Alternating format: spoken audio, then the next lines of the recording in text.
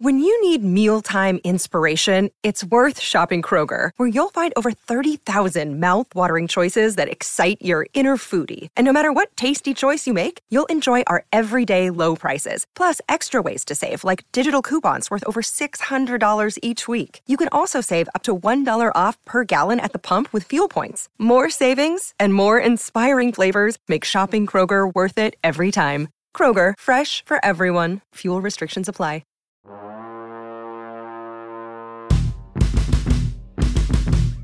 Hello, my name is Meredith. And my name is Dustin. And we're the host of The Alexander Standard. That's better. Inspired by Rex Factor Podcast, we rank all the successors of Alexander the Great, from Perdiccas to Cleopatra the 7th. After Alexander the Great died, really hit the fan. Seriously, the Hellenistic world was a crazy place. And we've got some crazy stories to tell you. So please come check out our show, The Alexander Standard.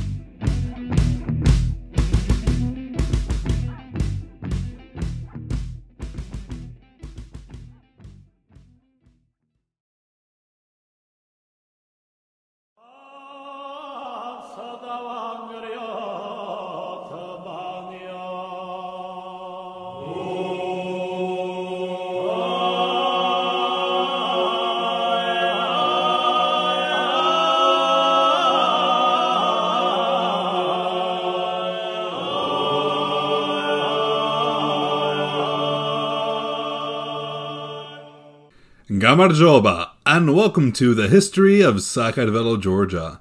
I'm your host, Roberto, and this is episode 25, Vakhtang and the Ossetian Menace. In today's episode, we'll dive into the early parts of King Vakhtang I's reign. Before I continue, I do have some announcements to make. I would like to, once again, apologize for taking so long in releasing a narrative episode. Between work travel, the stress of my finances going downhill because of increasing student loan rates, and just the main energy levels that I have been unable to focus this whole time on giving you the most chronicle-accurate portrayal of Vakhtang. I will say that with this, I will be moving away from bi-weekly releases and moving the schedule to be released on an as-I-can basis.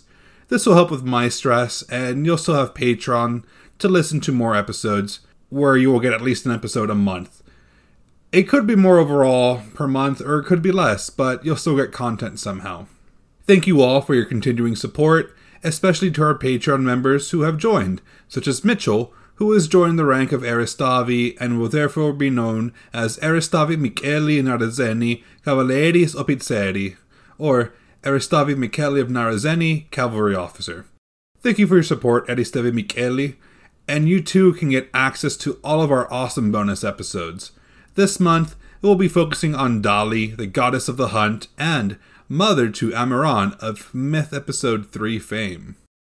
In our last episode, we went over the reigns of King Archil and Mirdat V, and saw how their reigns brought the Sassanid overlordship to Kartli, and the events that had Mirdat finally marry Sagdukt, the daughter of the Vitaxa, or Governor-General of Caucasian Albania, Barzabod.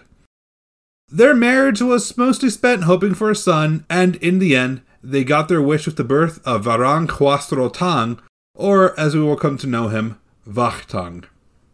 Things were tumultuous in Kartli.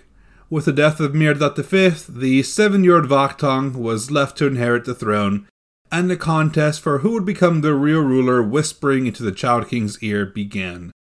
With all the Aristavi busy arguing amongst themselves, the Queen Mother, Sagdukt, was more concerned about the faith of her young son, especially when it came to her father, the powerful Vitaxa of Caucasian Albania, Barzabod. Her main concern was that Barzabod would take advantage of the political turmoil to take revenge for all the times King Archil and Mirdat V had defeated him in battle. Not to mention that Sagdukt had converted to Christianity while Barzabod remained a staunch Zoroastrian, and what would the Georgian chroniclers do without a little persecution? Queen Mother Sagdukt called Saurmag, the Spaspeto, and the rest of the main Aristavi to the throne room. With tears in her eyes, she explained that her concerns over the probable hostilities from her father were proving too much, and that she needed to go to Bardav, her father's capital, and work out a deal with him to ensure peace within the realm. They agreed, and Saurmag temporarily took the place of regent while she was away. Off in Bardav, the news of Mirdat's death reached Barzabod. His long-standing rival, the son-in-law who had humiliated him and stolen his beautiful daughter, was gone, and there was nothing stopping him from going in with his superior force and conquering the Kartveli land for himself. He prepared his army and supplies, and ensured that his son, Varaz Bakur, was declared his heir. Off in the distance, an entourage arrived, and news came that Sogdut had come to meet her father, and the curious Barzabad awaited her on his throne. She approached him weeping, removed her headscarf, exposed her chest, fell to her knees, and wept bitter tears on her father's feet. She implored Barzabod to be the protector of Vakhtang, to let him keep his lands, and to not ask either her or her son to renounce their faith. In return, they would acknowledge the protection of the Persian Shah. Barzabod could not bear to see his daughter in such a state, and agreed to her request, while adding in a condition of his own. His daughter could remain an apostate to Ahura Mazda, but, as the Vakhtang of the Shah, it was his prerogative to allow those who wished to convert to Zoroastrianism to convert. He would send Sogduk back with a few Magi who would have free reign of movement around Kartli. Freedom of religion in this day and age? Maybe this story has a happy ending after all. Sogdut had no choice but to agree to his condition. She understood the power dynamic here, and knew in her heart that a true Christian would rather die than renounce their faith. She returned a few days later, followed by multiple Magi led by their leader, Binkaran, who settled in the town of Mokhta. When she returned, she found the Aristavi and Spaspeto arguing over the role of the new regent, which they had done the entire time. Saurmag had many loyalists, but was not without enemies either. However, Sogdut and her father's unsteady alliance meant that the role of Queen Regent fell to her. She placed Vakhtang under the tutelage of Spaspeto Saurmag so that he may grow knowledgeable in governance. Elsewhere, the Magi made their move. The small embers of Zoroastrianism grew into a raging wildflower that swept the land as much of the populace converted back to the religion of their forefathers, undoing all of Miriam III's hard work a little more than a century before. Unbeknown to the royal family, the Zoroastrian leadership received assistance from Bishop Mobidan, a secret Zoroastrian. Allegedly. This is the chronicles we're talking about here, after all. This all left Sogdut more than a little concerned. She had no idea that her father's religion would become so influential. Her eyes welled with tears as she desperately prayed to God to send someone who would put a stop to this and give her someone who would bring the Kartveli back to their faith. The next day, she received word that Bishop Mobidan had passed. Once the news reached Constantinople, the Patriarch dispatched Bishop Michael to replace him. Suffice to say that a religious showdown was brewing between Michael and the Magi Binkaran. They both declared with passion the benefits of their religion to the whole populace, and Michael indeed succeeded in regaining some lost sheep. In the end, Zoroastrianism's fire burned out and returned to being a mere cinder once again. Despite success on the religious front, the political sector was thrown into turmoil once again after both Spaspeto Saurmag and Sogduk's father, remember him? The Vakhtang Barzabod, passed away. With one of the true powers behind the Kartveli throne suddenly replaced by Barzabod's son and heir, Varaz Bakur, new, shall we say, opportunities opened up. The new Governor-General of Caucasian Albania sought to place someone loyal to the Persian hegemony in a place of power in Kartli. So, he wrote to the Shah and had a man named Joan Sherd assigned as a new Spaspeto of the kingdom. Bishop Michael was named by Sogduk as Vakhtang's new tutor, who taught him more of Christ and instilled a profound love for his religion. The foreign meddling did not stop with Barzabod's successor. When Vakhtang turned 10, hordes of Ossetians poured into Kartli through the Dario Pass. They captured huge tracts of land, from the Mitkfari River all the way down to the Hunani River, leaving a trail of burnt villages in their wake. Of course, they were smart enough to ignore fortified cities, since they knew that siege warfare was not for them. However, they decided to take a look at one city, that of Caspi, where Vakhtang's 3-year-old sister, Mirandukt, resided with her tutor. They assaulted the city and pillaged it, looting everything that wasn't nailed down, including Mirandukt herself. They took her over the mountain passes back into Ossetia. The rest of the forces continued into Caucasian Albania and raided the regions of Rani and Movakan. They seemed an unstoppable force, as both nations were in a period of major transition. Once a retaliatory force assembled, the Ossetians simply retreated through the passes around Derbent, aided by the locals of the area. To further add to the chaos, the Kartveli lands were slowly being devoured on all sides. The Romans used the turmoil of the internal politics of Kartli to annex more and more lands from Abkhazia, all the way from the lower reaches of Egritskali to the fortress of Tsikegolji. The Kartveli people could not understand why they were made to suffer so, and blamed their misfortune on themselves, as Vakhtang was a bit too young to be blamed for the direction of the nation. It's not like there was, a queen regent that had done everything behind the scenes for the last 3 years or anything. As Vakhtang's lessons continued, he became more and more acutely aware of the two-headed snake of religious and political encroachment by the Persians, but had no idea how to stop it just yet. As the years passed, Vakhtang finally came of age to take the reins of his throne officially. After his coronation, he gathered all the Aristavi of Kartli and Spaspeto Juansher to the throne room.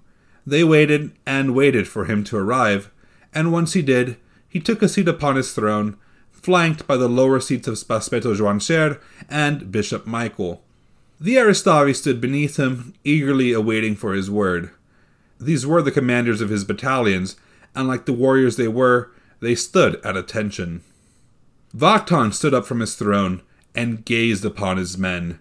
His mouth opened, and he spoke as if he were a wise old philosopher giving a lesson to the people. Our kings suffered trials and tribulations, and they were sent to the people by God for their sins.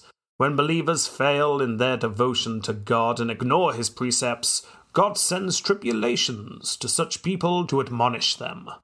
The Father King lovingly educates his son, edifying him for the performance of good deeds. But if the son is negligent in following his father's teaching, the father punishes him, beating him and instructing him in order to teach him all the good things and make him well behaved. So the Lord, the creator of the sky and the earth, teaches us. This is why we must thank him for his mercy. Now listen to my words. I am young, and you have not seen any good from me yet, but my ancestors granted you great favors, so you could continue to rule. But if the Lord grants us good fortune, I will give you such goods and nobility that you have never seen before among your ancestors. Imagine our common trail, from which we all suffer as if it were only mine. But if someone takes this burden on himself, I will not suspect in the depths of my heart that he does so just out of vengeance. But I will accept it as a service to me, and will repay him with good things. I cannot stand any more of the Ossetians' mockery. I am setting my hopes upon the consubstantial Trinity, which gave birth to the infinity of God.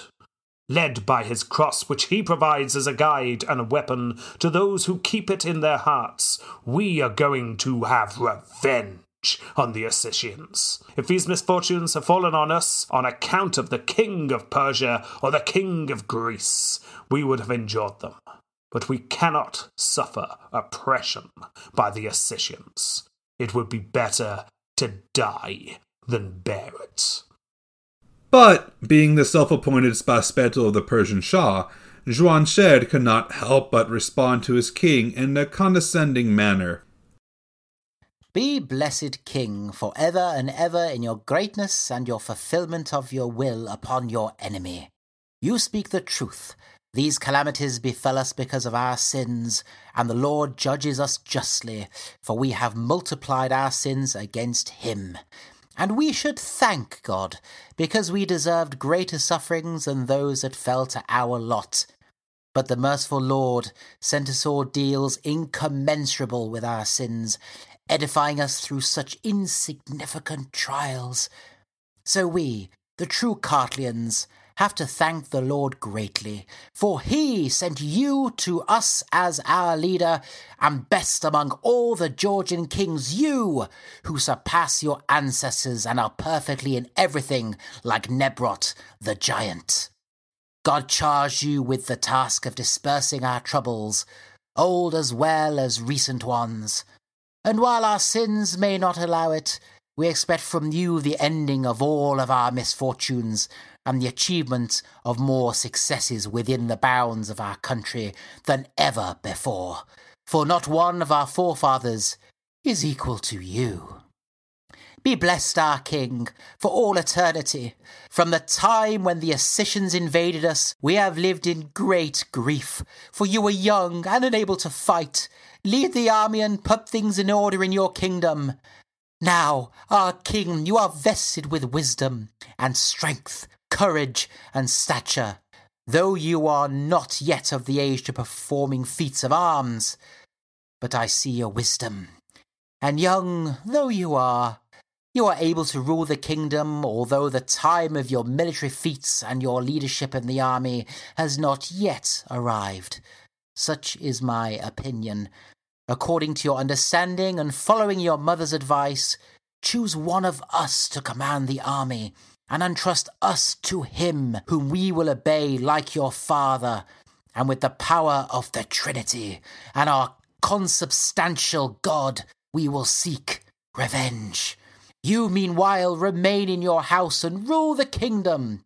If we are defeated by the Ossetians because of our sinfulness, your kingdom will not suffer. But if you fall on the battlefield due to our sins, the whole country will be defeated. For nobody can replace you. The Aristavi murmured in agreement with the Spaspeto. Their king was an untried boy, and Joanshir knew more than Vakhtang ever could at this moment. After being regent for 5 long years, the boy had to be put in this place. However, Vakhtang saw the support waiting from him, and he scolded Joanshir. Juanshir, you talk as becomes one who is faithful and full of wisdom, but I am not going to follow your advice. For since the time this trial befalls us, I spend all my days in grief, like a man imprisoned in a dungeon. Pity for my sister pierces my heart like a fiery sword, and death for me is more desirable than life.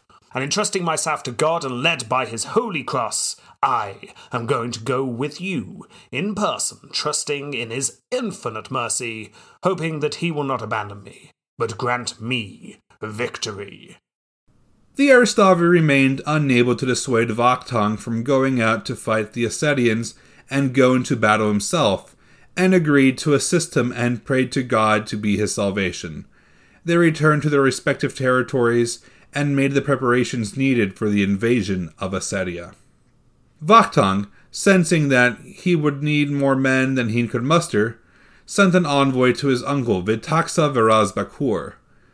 The Vitaxa gladly lent support to his nephew, as the Ossetians had raided and pillaged his lands years ago as well. With support from the east and within his own country, Vakhtang rallied the troops. Soldiers and commanders arrived at Menace to prepare for their march north, and once Vakhtang had rallied everyone, he had an army composed of 1,000 horsemen, 60,000 infantry, and Varazbakur had lent his nephew 12,000 horsemen for the war effort. It was a tearful departure in the palace. Vakhtang approached his mother, Sagdukt, and his sister Khwaranze, and let them know that in his absence they were to rule the kingdom. Vakhtang dismissed his sister, and let his mother know his will. If anything were to happen to him, Khwaranze was to marry Mirian, their cousin from Rev's side of the family. Sagdukt agreed, and blessed her son, praying to the Lord that he would return to her safely from his battle. The army marched forth from Menace and went through the Kartveli lands. The march was long, but they made their camp at Tianeti. There, they waited for the other rulers of the Caucasian lands who had grievances with the Ossetians. Vakhtang patiently awaited, praying to the Lord each night. Once they arrived, they had brought an additional 50,000 horsemen to his growing army. The march continued, and Vakhtang would see the Dario Pass for the first time. He marched through the mountainous terrain with his over 100,000 soldiers. Once he passed through the Caucasian mountain range, the land around him became flatter and flatter. Vakhtang let out a small prayer as he saw the mountains disappear behind him, marking the end of the Dario Pass. At the mere age of 16, Vakhtang had arrived in Ossetia. To see images and bibliography related to today's episode, please go to our website to check them out under the episodes page at historyofsacredvelo.com.